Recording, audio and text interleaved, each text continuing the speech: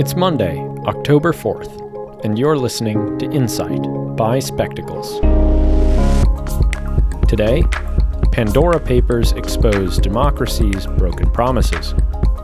Documents detailing the extent of political and economic elites' habitual tax evasion demonstrate the need for and difficulty of reform. Yesterday, the International Consortium of Investigative Journalists released the Pandora Papers, an expose detailing the offshore financial dealings of prominent politicians and billionaires around the world. In broad strokes, the Pandora Papers don't reveal anything particularly novel. The ICIJ has conducted 3 previous investigations into offshore financial dealings: LuxLeaks, the Panama Papers, and the Paradise Papers. Beyond that, awareness of corrupt politicians and billionaires exploiting loose international tax regulation is widespread.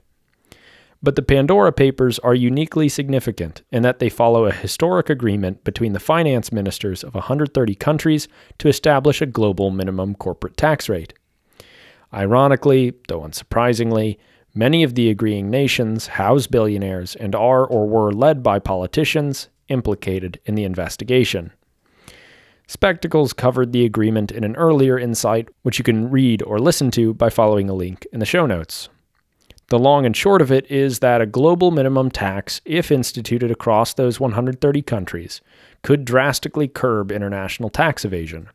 Even some of the worst offending tax havens, such as Panama and Barbados, signed on. The Pandora Papers indicate both how necessary and difficult such a global policy would be.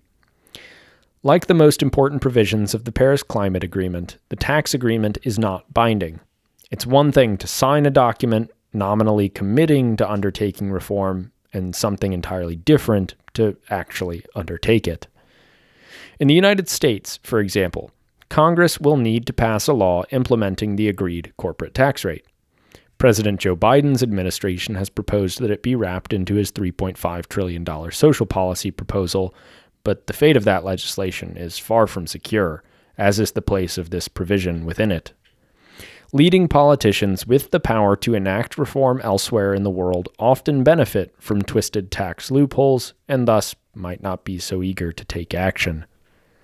Furthermore, a global minimum tax wouldn't fix all of the problems that the Pandora Papers highlight. There are countless loopholes in our vague international tax system which produce, as Harry has written previously, quote, a free-for-all in which massive advantages are accrued to multinational corporations at the expense of national governments and citizens of nations across the world. The ubiquitous use of opaque shell corporations as a means of evading taxes and concealing wealth, for example, enables politicians and billionaires to hide their unsavory dealings from the public. A global minimum tax might ameliorate that problem to some extent, but a further international initiative to promote transparency would do a lot more. As Harry wrote in the last insight on this topic, tax evasion prevents governments from raising revenue and contributes to economic inequality within and between nations. But it is also fundamentally a matter of democratic trust and confidence. If the rules for building and maintaining wealth are entirely different from those at the very top echelon than they are for the rest of us, it's easy to see how trust in the broken promises of democracy vanishes.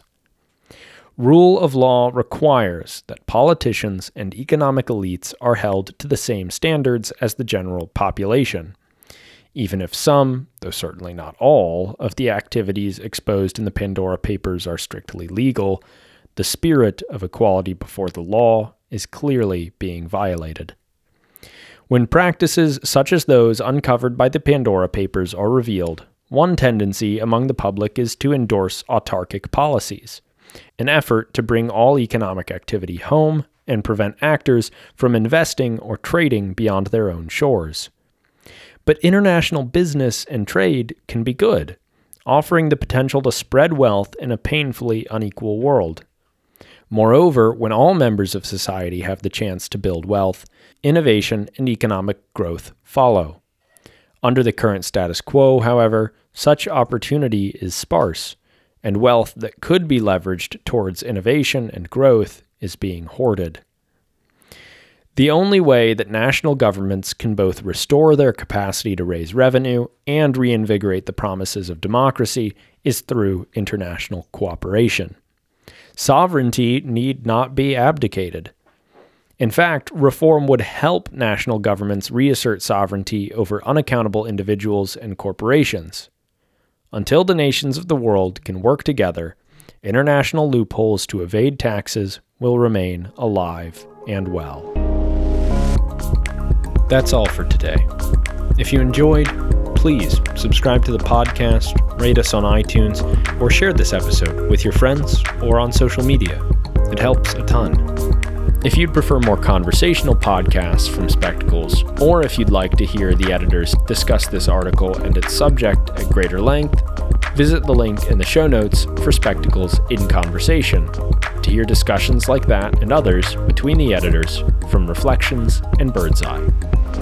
If you'd like to read or make a comment on the article you just heard, there's also a link in the show notes for that, where you can also subscribe to our newsletter to receive a new way of seeing politics in your inbox 5 days a week.